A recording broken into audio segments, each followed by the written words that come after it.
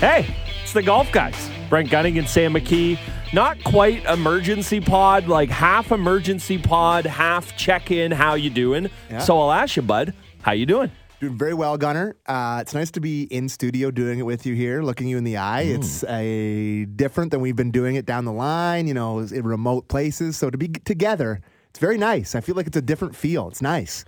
Yeah, for sure. Obviously, a lot to talk about. We're going to talk about full swing. We're going to save that for the end. I feel like everyone's got their full swing licks in. We got some takes. We have some things we've picked from it, but we'll save that for the end of the pod. We just wanted to start, obviously, a lot about the Genesis this weekend, but just the season as a whole. Will Jon Rahm ever lose a golf tournament again? I guess is as good a place as any to start. Yeah, this is Tiger-esque right now, this run. You just expect to see his name at the top of the leaderboard now, and it's surprising when it's not. And I mean, it always is. So it's not even really a conversation. He's just always at the top of the leaderboard. Really enjoyed the Genesis. Me, always. I guess it's not just me, but that course is just one of the best courses in the world. It's just in my top 10 courses I could pick to play anywhere in the world. That would be in it every time. I love the number 10. I love 18. I love 1. There's just so many holes in that course that stick out to me that I just absolutely love. And I think that course is a feather in the cap for a lot of these guys, right? Totally. Like, it's one that you want to win at. It's one that you want to knock down and have that win at Riviera. Tiger has never won there, which Wild. is hard Every to time believe. I heard that on a broadcast or just like talking with somebody this weekend, I was convinced they were wrong. Like, sure. It just feels wrong. I know, it's like 13 starts, no wins. I'm like, really? That's really hard to fathom. I can't believe that he's never won there, especially with all the history and the shot of him that I think I have seen maybe a billion times in my life of him teeing off at the first. Yep. And they had Amanda Renner talking about it with him having the credential in his pocket. And they're comparing the swings after his round yesterday. That. So I love that. But yeah, there's just something about Riv that it's up there with Augusta. It's up there with St. Andrews. It's up there with these courses that you just really revere and look forward to.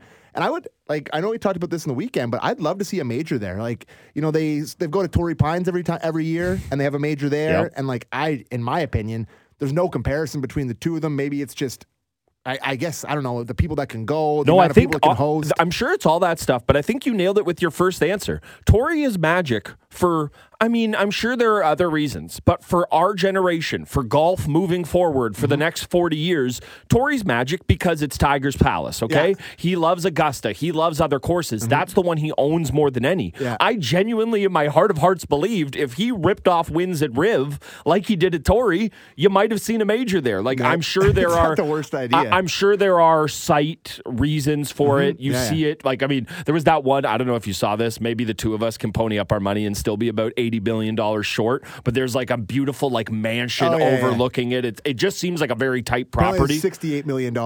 That's it? Yeah. Get Kipper on the horn. We can get some little Buddha sponsorship money. I don't know. There's been worse ideas. But I'm sure there are site complications why you couldn't do it, but I'd love to have it. Yeah. It is one of the few courses, and like you said, we do go there every year, but outside of Sawgrass, 16 at the Waste Management Open, 10 at Riviera is one of those holes. There's also, 8 with the bunker in the middle of the green there. Yeah. That one, it's like, that one's like almost like the stepchild a little. It's like, okay, it's cool, but let's talk about 10.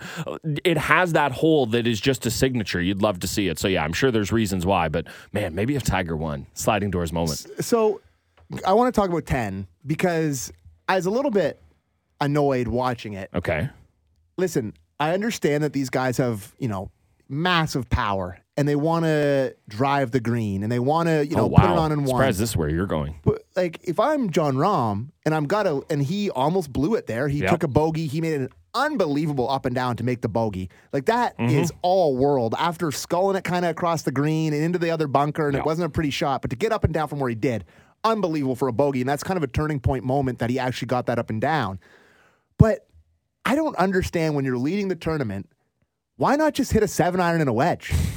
Like, you're putting yourself in the middle. You give yourself a good angle. Put it out to a number there where you think you can make it. All these guys are trying to, hit a hybrid to the front of the green where it's still going to be a really hard shot to get it down to that bowl. I don't understand if you're I get it. If you're chasing and Max Homa did it perfectly. Put it in front of the green, made a birdie, birdied it all 4 days, which is an feather in the cap to say that, to be able to say that you birdied it all 4 days. But I don't understand why you wouldn't just take a little bit more caution when you're leading, especially like Jon Rahm was. I see what you're saying, and I think JT, I mean, I'm sure there are other guys, but he's the only notable one who typically lays up on that hole, and I'm trying to remember the particulars of it. There are 2 pin locations where he'll go for it, and there are 2 where he'll lay back. And based on everything they're saying, it is just such an incredibly small target because the green has so much undulation, because it has so many different, it's not even tiers, it's like little pockets, I feel like is a better way to put it, that even asking the best iron, like who do we always say? Morikawa, best iron player in the world. And he wants no part of that shot with an iron or a wedge in his hand. So in a or just thinking of it from how we think of it, I completely agree with you, but it's just all that does is hammer home how tricky that green is. And it is a classic case of, they talk about it all week, but if you're not there, you just can't appreciate it, is what it feels like. Because I'm with you, and I'm actually floored because I wrote down on my notes, how would you play 10? Yes. And I 1,000% thought you would be bucking it down there and then trying your hitting and hoping with the wedge. That's how I'm playing it? Yeah. Like, if I get the thrill of a lifetime to get to play Riviera, you're bucking it. Oh, my God. Yeah, I'm pulling out the driver and trying to put it on the green, of course. But, I mean, it's 280. I'm not making the green. What's going to happen is I'm going to swing as hard as I can. It's going to go left down to that little tree area, and I'm going to have to chip on. I'm going to make a triple bogey because it's going to go off the back. Listen, I know exactly how it would go. Just don't do the Harold Varner III and cold top it into the bunker when you're leading the tournament. Yeah, you did that, 2 years ago on a Saturday? Don't do that. Good news is we'll never have to see that again. So they had, you mentioned Morikawa, and they did the walk and talk, the walk and talk, or the CBS stroll as they were calling it, which is so corny. I think is that what they call it, CBS stroll? Yeah, that is. I heard Colt say somehow Colt knows makes everything sound good, but when Nance says it, I do cringe. Time for the CBS stroll. Anyways, I feel like you're going to give me a Werther's while we do it. I thought Morikawa showed more personality in that 15 minutes that he was on course than he did in an hour of a Netflix episode. I was really enthralled hearing him talk through it. And shout out our boy Primer. He ends up using the 5-wood from off the green because he talked it through, not wanting to spin the wedge and losing it on that green that's so hard to do. And he hit a great shot off the tee. Then he just uses the hybrid, and he misses the birdie putt. So he still parred it or whatever. But I love that. I love the CBS stroll, the walk and talk, whatever the hell you want to call it. But that's just been such a great addition to these tournaments. Like, they did it with Keith Mitchell. They did it with Homa at Torrey Pines, which was really, really good. So I'm hoping that they can keep up in the star power. Yes. Like, I don't know. Well, hold on. Just careful what you wish for, because you know what that means to PGA Tour execs, right? What do you mean? Get Ricky Fowler on the CBS stroll. That's all that means to them. It's like up the star power, get Ricky there. I'm fine with it. I'm absolutely fine with it. Anyone that has a little bit of cachet, I like seeing them do that. Like, my dream, obviously, is for Tiger. I don't know if you'd ever get him to do it. No. It feels like it would just, he's such a routine-based guy, and he's not like... You're never getting him in a round. He's such a competitor, locked in when he's on the course. I don't think you get him in, but there's so many guys on tour that I'd love to see do it, but, the big guys are who you want to see. You want to see Rahm do it. You want to see Rory do it. You want to see JT do it. That is the dream guy for me, and it's because now you have to pick your spots, because I wouldn't actually want him on like a more wedge-based hole. Yeah. JT has... Like, there are better players in the world of golf than Justin Thomas. Not many, but there are better. Nobody has the shots in his bag that he has. And him and Bones together, I mean, part of it is like, Bones used to work for you. Just have him conduct the interview. But the other part of it is that he has so many variations of how he can play it. And all these guys can draw it and fade it and sling it in every way. But nobody can like JT. So he is the gold standard for me for that. I'm picturing Justin Thomas. I wonder if they'll do it at the Masters. Because it's hard to ask, but you picture JT playing 2 and putting that big sling draw around there, like around the corner, and him talking through that and that green or whatever. So I doubt they'll get anyone at the Masters, but I really love it. Like, I have to say that it's been one of my favorite things in all of sports, the development, because there's no other sport. Like, you get it in all-star games. They do it in hockey. They do it in the NBA, like all-star games or whatever. But there's no other sport that's conductive to having a interview while they're in the heat of competition. Like, you're not going to get, a goalie in the NHL to be like, oh, yeah, sure, I'll put on a mic and talk you through this. Like, oh, my God, here comes Ovi. Oh, he sniped. God. Yeah, like, I can't really picture it happening in any other sport. So I really have loved that, and I loved Morikawa was that on Sunday or was that on Saturday? That was Saturday. Saturday, doing it at number 10, which is one of the best holes in golf. Yeah, I'm just picturing it. It's like, hey, Vladdy, you just struck out. Can you walk us through that? Absolutely not. No chance. Well, the thing is they have these things set up. It's worked out pretty well that one of these days, a guy's going to be mic'd up and make triple, and that'll be the end of it, unfortunately. Yeah. Well, no. You hope it won't be, but... Well, it'll be the end of it for that guy. Yeah, that's true.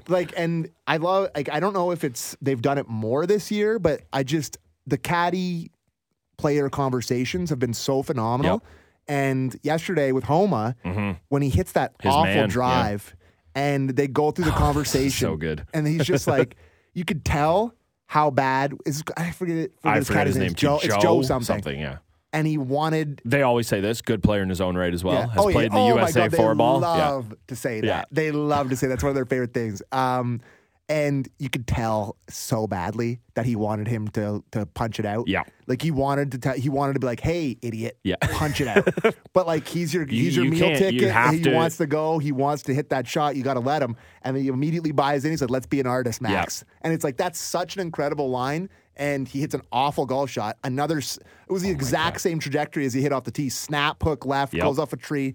And then makes an unbelievable shot to get over the green. But that was kind of the turning point because he bogeys that. And then did that put Rahm up by one? And then he kind of never got it back from there. So, I was enthralled by that golf yesterday. Yeah, you gave Rahm way too many chances. Yeah, when you have a guy like that, and we didn't give the stats off the top, so 5 wins in his last 9 worldwide starts, 3 PGA Tour wins in 2023, and he has already made more money this year than, I believe, 8 of the last 13 money winners. So, not bad. And you want to say it, or should... Well, I think, instead of...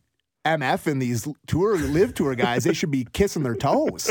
The amount of money going around right now, and listen, the game right now, and I know next week's not an elevated event, so it'll be a smaller field. And come on, Svensson. Listen, it's a huge opportunity for the underlings of the tour. Like, obviously, these big elevated events, if somehow one of these guys that's not a superstar happens to win it, look how close we were to Taylor last week, right? But, like, he made life-changing money coming in second. Yeah. So, if you get a top 10, like Svensson this week goes a top 10, you know what he makes, $600K? Unreal. It's just the amount of money going around right now is unbelievable. And they have the live tour and it's not even the live tour. It's just the threat got them to give money. And I watched Full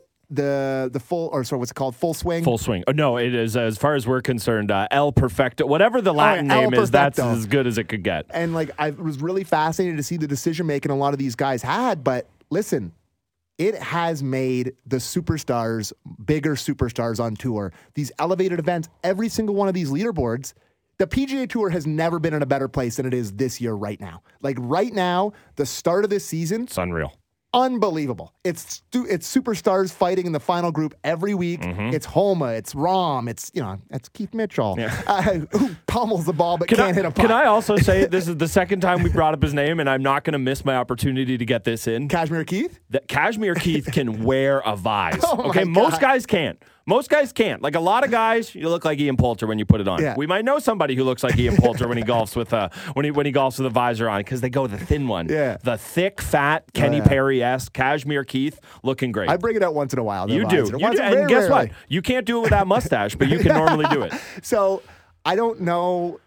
I don't really know what the take is here, other than the Live Tour has not done what it wanted to do. Nope. It has done the exact opposite of what the intention was. The intention was to be a competitive tour to kind of pull eyeballs away from the PGA Tour. And in my mind, it's just made the PGA Tour 10 times better than it was last year. Well, and it feels like it made Rory stronger. Like, it's like you're trying to take him down. Except on the greens. Except on the greens. And look, this is who he is, okay? But like, is he dead last in putting this week? He was awful. Awful. It was... Could not have played worse than he did. No, he's doing the Rory thing. That's exactly it. He can't. And this is always going to the conundrum with him. Like he made, what did he make? 18 pars on Sunday at St. Andrews and didn't make a bird. Like it just couldn't roll the rock. One last thing that I wanted to. I don't want to sneak it in. We got to talk about this because we're kind of shifting to Full Swing here. Yeah. Tiger Woods, magical Saturday. I just want to go wherever you want to go with this. I mean, there is a big overarching question of, does this make you feel any different? We can get to that in a second. Sure. But let's just talk about the feels. When the cat is back and he's cruising and he's not barely in the 70s, he is fully in the 60s. 67, was it? I think on the Saturday. I think he went 67. So 69 to open. And then 74, 75. And then 67 on the, down. It's a little roller coastery. You know my thoughts. Yep. I have it's very complicated with me. I do this thing where I sort of, not project, but I protect. Yes. I go into it saying, I don't want this. Like, I don't want this. I don't want him to play these tournaments because I don't like seeing him like this. Yep. It's hard, like, even when he plays well, it's a hard watch. For sure. He's laboring big time. Lot. He's like the walk. It's not pretty. No. It's really not pretty. And it's just, I watched Thursday, and I have to say, I was really emotional at the end of that round because like every time you see him play well, there's a best before date here. Mm-hmm. Like, we're getting to the point, like, I know he's the GOAT. I know he's superhuman, but he's got a bionic back, an effed up leg. Yep. Like, there's going to hit a point where this guy can't shoot in the 60s anymore on tour. Yep. And we're getting closer to that date. Mm-hmm. So to watch him play with Rory and JT, and maybe we won't talk about what he did with JT on the course. No comments at this time. You all seem to have it covered. We will focus on Tiger 67. There's been plenty of comments on it. So when he makes the 3 straight birdies to finish, you see the picture of him, the video of him smiling at JT. JT can't believe it. It was amazing to watch. And I hate that I have this protective feeling with it, but I do. I can't help it. So every time I go into a tournament where he's going to be playing, that's how I'm going to be feeling. Like, oh, no, I don't want him to play. But then I texted Ben Ennis because we did a thing on Friday after he shoots, 67 on Saturday. I'm like, Tiger's winning the Masters. Yeah. Like, I sent that text. So it's very, very hard for me. It's a complicated relationship at the moment. Yeah, I was talking to our boy Adam Stanley about it after the first round. And my general take was kind of similar to yours of, I want to give up. Oh, yeah. I want to quit. Yeah, of course. He won't let us. No, he won't. Every time there has to be one round like this, and I mean, we got the 3 birds to close it on Thursday. That was as incredible as it gets. There's always a stretch like that. Even if he goes 74, 70, 74, 70, there's always a stretch where he's 2 or 3 under over 5 holes, and you're just saying, is this it? And I think the thing that is the saddest about it, the most frustrating about it, is that we'll never get that moment, it feels like, of him. You know, he had his chance last year. Go stand on the Swillican Bridge, wave farewell, call it a day. It's never going to happen. He will not let himself go out while there is still a glimmer of light there, and he'll fade away. That's the saddest thing about it, is that look, you know, and I'm not saying it has to be now, but it has to be sometime. There should be a moment where they give him his dream pairing, and it's JT and Rory and Freddie Couples is there for some reason, some way, shape, or form. Like, there should be that moment, but he'll never let himself have it, and that is honestly the saddest thing about it. It's not sad that he went out and shot 67. It's amazing, but it's so sad that he won't let us give him that moment. No, it's true, and I was really blown away by him doing those interviews with Amanda Renner at the end of how tired he was. Gassed. Like, it really jumped out to me, because is there a more well-spoken, this guy, how many interviews has this guy done in his life like that? 1 billion? Yeah. And he's just at this talking to her, and he can barely string a sentence together at some points. Like, it's not like he just seems so wiped. And you have to think of the preparation that he has to go through to get his body in the right. Like, he's talking about his team. What's he paying his team? Like, to get him. Well, so the old joke is, what was it? LeBron James spends $1 million a year on his body. He spends $1 million every time he goes to a tournament. Yeah, like he's like Thursday, Friday, Saturday, Sunday. Like, that's a $4 million weekend to play in that. Like, he's not breaking even when he plays these tourneys. But I will really look forward to seeing him play the Masters, of course. But I don't look forward to the U.S. Open. No, that's going to be a grind. I don't look forward to him playing in the PGA Championship. I don't look for. I mean, maybe it was Royal Liverpool this year. Like, maybe he can go over there. Knows? Who knows? The Open is always who knows. I have no idea. So I'm happy he's still around. I think the broadcast did a really good job of not sucking up too much airtime. Mm-hmm. Like, they're showing all his shots, but they weren't like going and watching him walk up. Yeah. They're just like treating him like any other good golfer they would on tour, any other star. Rory, Rahm, all exactly. the same treatment. Yep. So that's the right way to do it. And I think it's really remarkable that he finished 1 under, right? Yeah. That, tons of guys missed the cut, tons of guys that are good that just did not shoot that he can go out there and, not play competitive golf and just go it. It's incredibly impressive. It is unbelievably impressive. You know how hard golf is? You know how hard that course is? And, he's got no leg. It's incredibly impressive. But, man, it's just... It's still sad to see him the way he's kind of walking around. It's a really complicated sports fandom right now. It really is. And any Tiger fan would feel the exact same way as we do. Yeah, I'm with you there. So I think we can put a little bow on the Genesis and on Tiger there. Yep. Now time for our breakdown of, again, I wish I had it in front of me. I think it's Swing El Perfecto, which was just, again, there's no way that that's better than any other international title for it. Where do you want to start with it? What was your ranking out of 10? So I would give it a solid, 7 seems too much, but 6.5 seems too low. So 6.8 if I can really break it down on a decimal scale. I'm going 6. Yeah? Yeah, I think there was 3 really great episodes. Which were Brooks Koepka. Okay. I loved the Poulter. Is it Poulter and Brooks Koepka the same episode? No, Poulter was 3. Yeah, they kind of meshed together. And the last one with Rory. Yep. I thought those 3 episodes were closer to what I expected in terms of guys being open. Sure. And guys listen, we know what Rory is. Yeah. Rory is an open book. He's the greatest speaker. Doing an episode about Rory McIlroy and golf was the biggest lock ever. Slam that it's going dunk, to be good. He's just too good on camera. He's too good with his words. Well, and he had the burr up his saddle all year long. It was the perfect storm to have a great episode. I thought Koepka was incredibly compelling in terms of how wide open he was. Was he lying about not knowing that Scotty Shea? Yeah, 1,000%. Okay, yeah. And the look on his face where we all try to pretend, I've had these conversations with my wife, oh yeah, who's that Real Housewife? The one. And then I'm like, yeah, okay, I know her name. Yeah, okay, exactly. yeah, we've all done that. Yes. So, and I thought Poulter, he's such an a-hole. He's the worst. But I enjoyed watching it. I just think he's such a good personality that he can carry an episode like that. And watching him struggle and watching how pissed off he was and him throwing his clubs in the he's a really detestable guy. For sure. And it made for an excellent hate watch. Yes. But I thought a lot of the other guys kind of gave you nothing. I'm looking at JT and Spieth, and I thought that was an okay episode.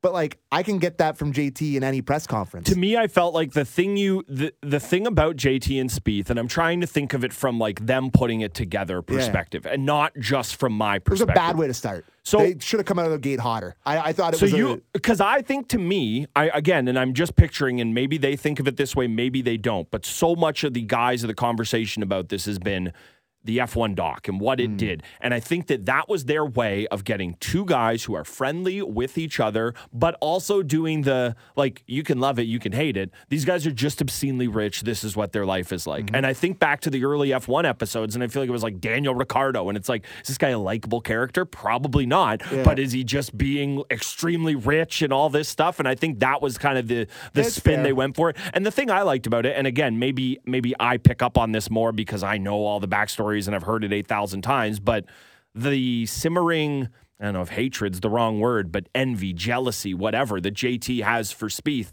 he is the better player. He should have the better career, but this is America's golden boy, and he's kind of riding his coattails. Yeah. Them just playing pick a card for $100, just all-time villain behavior. So I understand why it came across a little boring, but I actually think I like them starting that way. I know I'm in the minority there. Yeah, listen.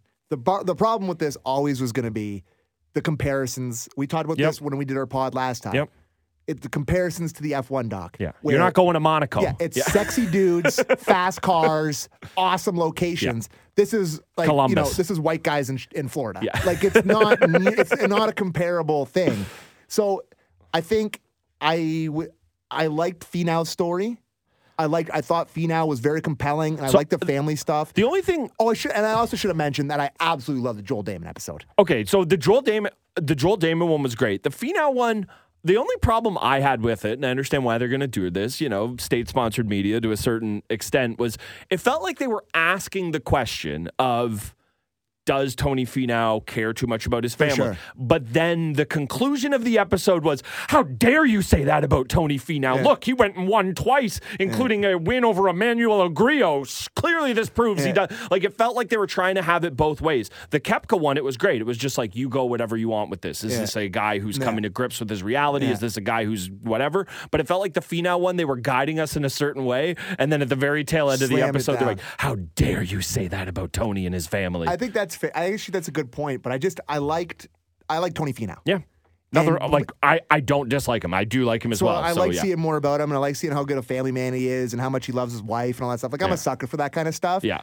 But they paired him with the dullest dude, like Morikawa. It was like, oh my God, this guy. It's like, this guy's supposed to be one of the stars of the game, and it's like, oh, this is so boring. It's so like what should have been? The big moment is him going and picking. It's like, that's exactly what I was going to say. I don't like these olive pants. He's like, I'll wear the olive pants. But with a white shirt only. Like that swath they showed him was like beautiful. Such a sick shirt. And they're like, no, he's like, I wear a white shirt. It's like, oh my God.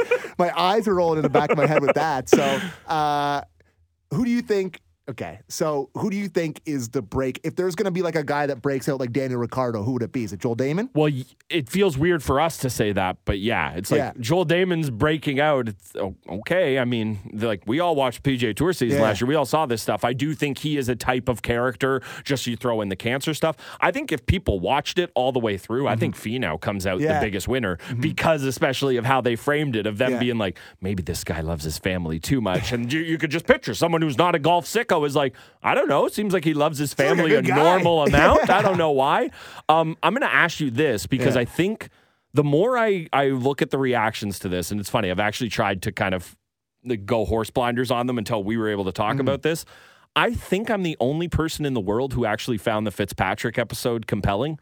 I enjoyed it. I did. Like, the idea of the relationship, and I know it to me, and I'm sure this is just like inside media stuff that interests me, the relationship he has with Daniel Rappaport and the two of them. I genuinely died of laughter when I think it was Thomas Peters who suggested, oh, you must have danced, grinding in college. And Matthew Fitzpatrick looked disgusted that he would even suggest that. I don't know. I guess I'm like the only one of one in the world because I actually really enjoyed that episode. But I feel like I haven't even heard people criticizing it. It's like, nope, just didn't happen. I don't want anything to do with that. So am I completely alone there? I thought he was a astounding dork. I mean, he is. I think that's what I enjoyed about it, was just the comedy of this guy is exactly as dorky. You figure there's something else there. The other part of it that killed me, and I don't know, maybe he's the one that jumped out to me, is that all of these guys have their sponsor deals. Yeah. Where, like, when they're just, I mean, I'm sure when he's sitting in his house and there's not a Netflix camera there, he could throw on a Liverpool shirt or whatever, What was that company? So it's a motor oil company because they're one of his sponsors. Okay. So it's like you're on TV as a golfer. It's the same reason why sometimes you see these guys go on like late night shows and they're wearing their golf shirt with like the watch and the insurance. That's jumped into me Mito Pereira's episode. All these guys are just wearing their full golf outfits. Funny. You brought up the Latin boys here. A couple things on that episode. One, and this is like pulling back the curtain a little bit. My mom spent a lot of time in Chile. Like, she worked there for a while. So all that food, the drink they were talking about, Pisco Sour. Once enjoyed it very much once, never ever again. But that food just looked incredible. I was the whole episode of the Latin guys, I'm like, we gotta get some dinner going. It's too much. It looks so good, but all the good of the food was completely wiped out by the horror movie of like, let's watch Mito Pereira chase this major. So, I would say so. Going back to the Fitzpatrick thing and that, I know I'm all over the place. No, it's okay.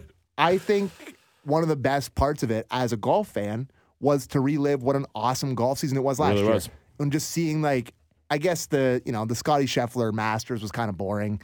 There was that one compelling moment where I think Cam Smith had birdied on 11. Well, the one to me that, and I'm happy they showed it, was the chip in on what was it, one or two? On two.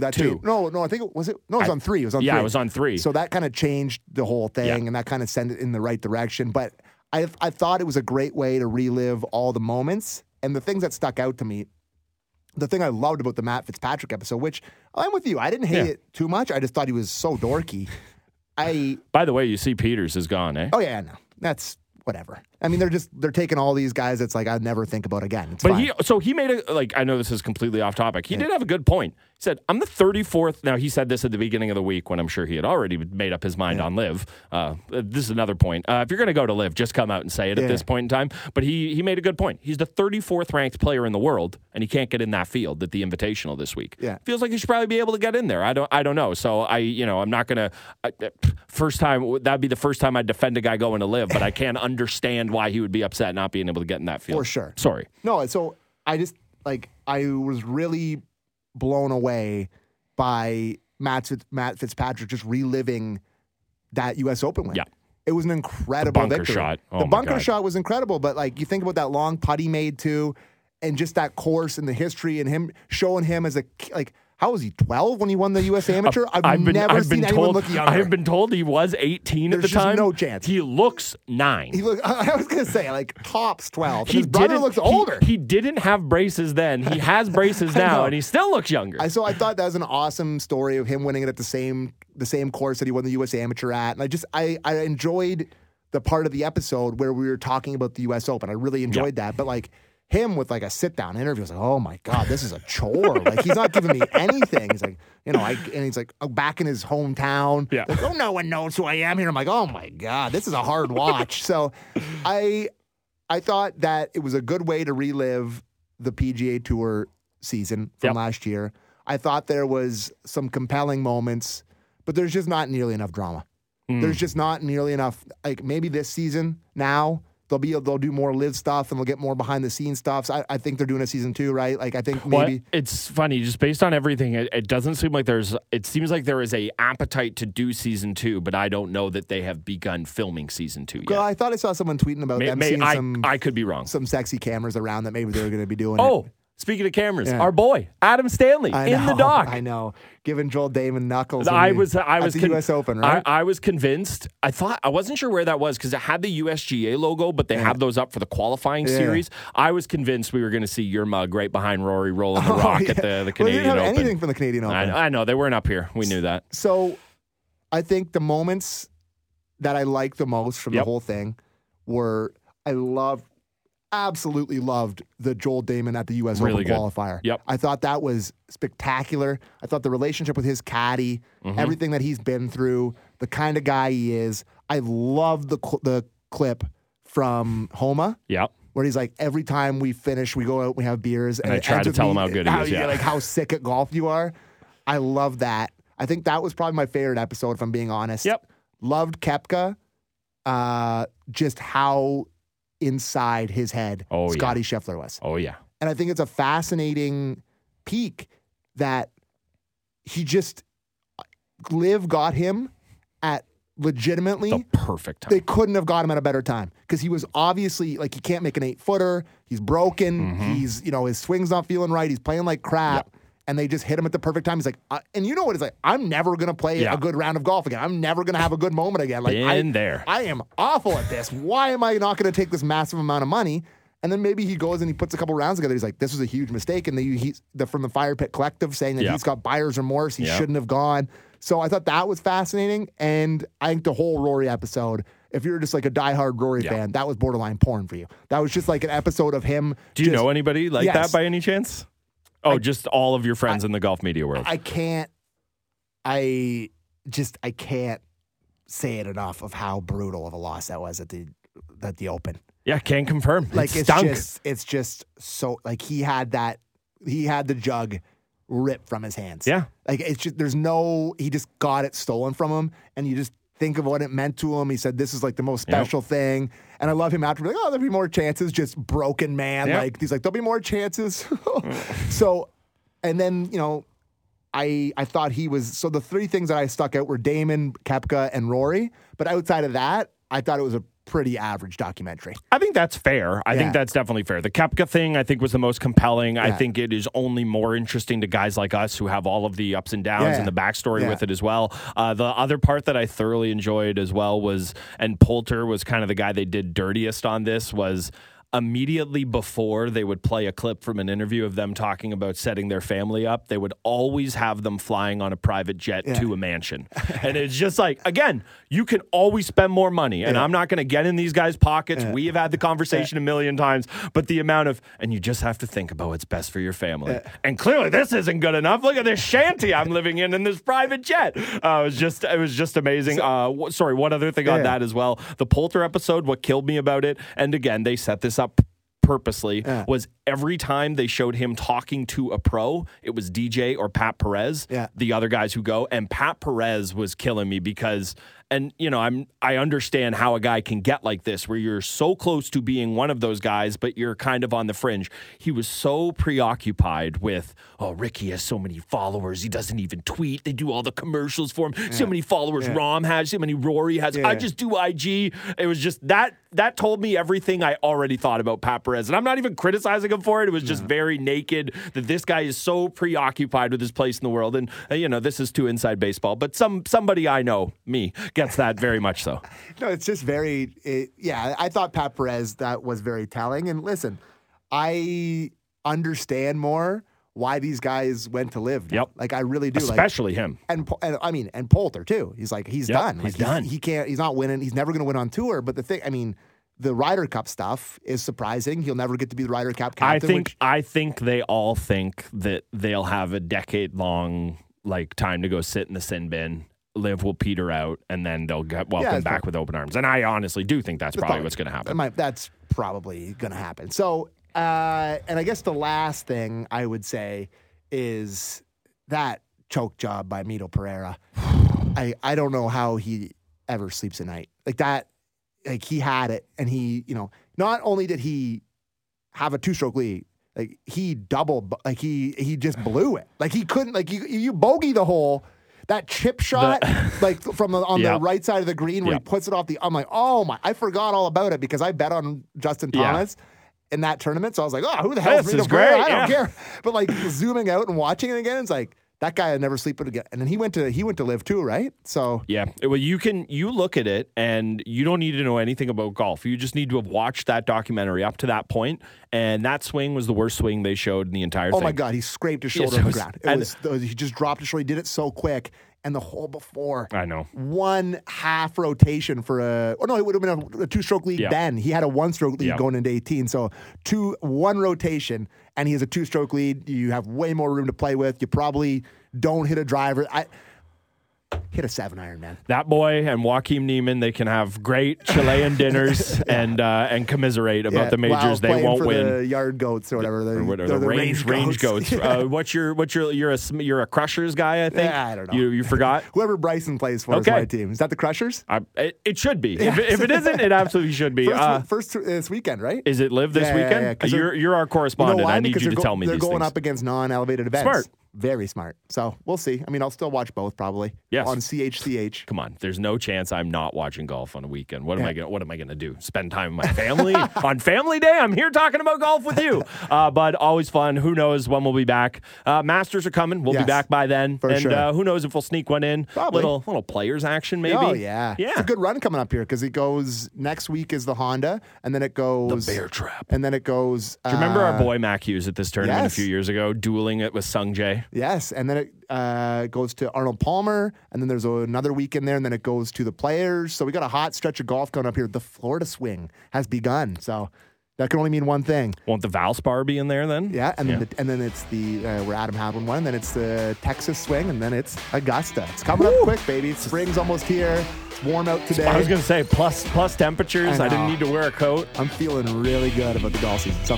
all good, buddy. Can't wait. It's been the Golf Show. Thanks so much for listening. Get it wherever you got this pod. If you're listening to it right now, Brent Gunning and Sam McKee. We'll be back soon enough. Thanks for listening.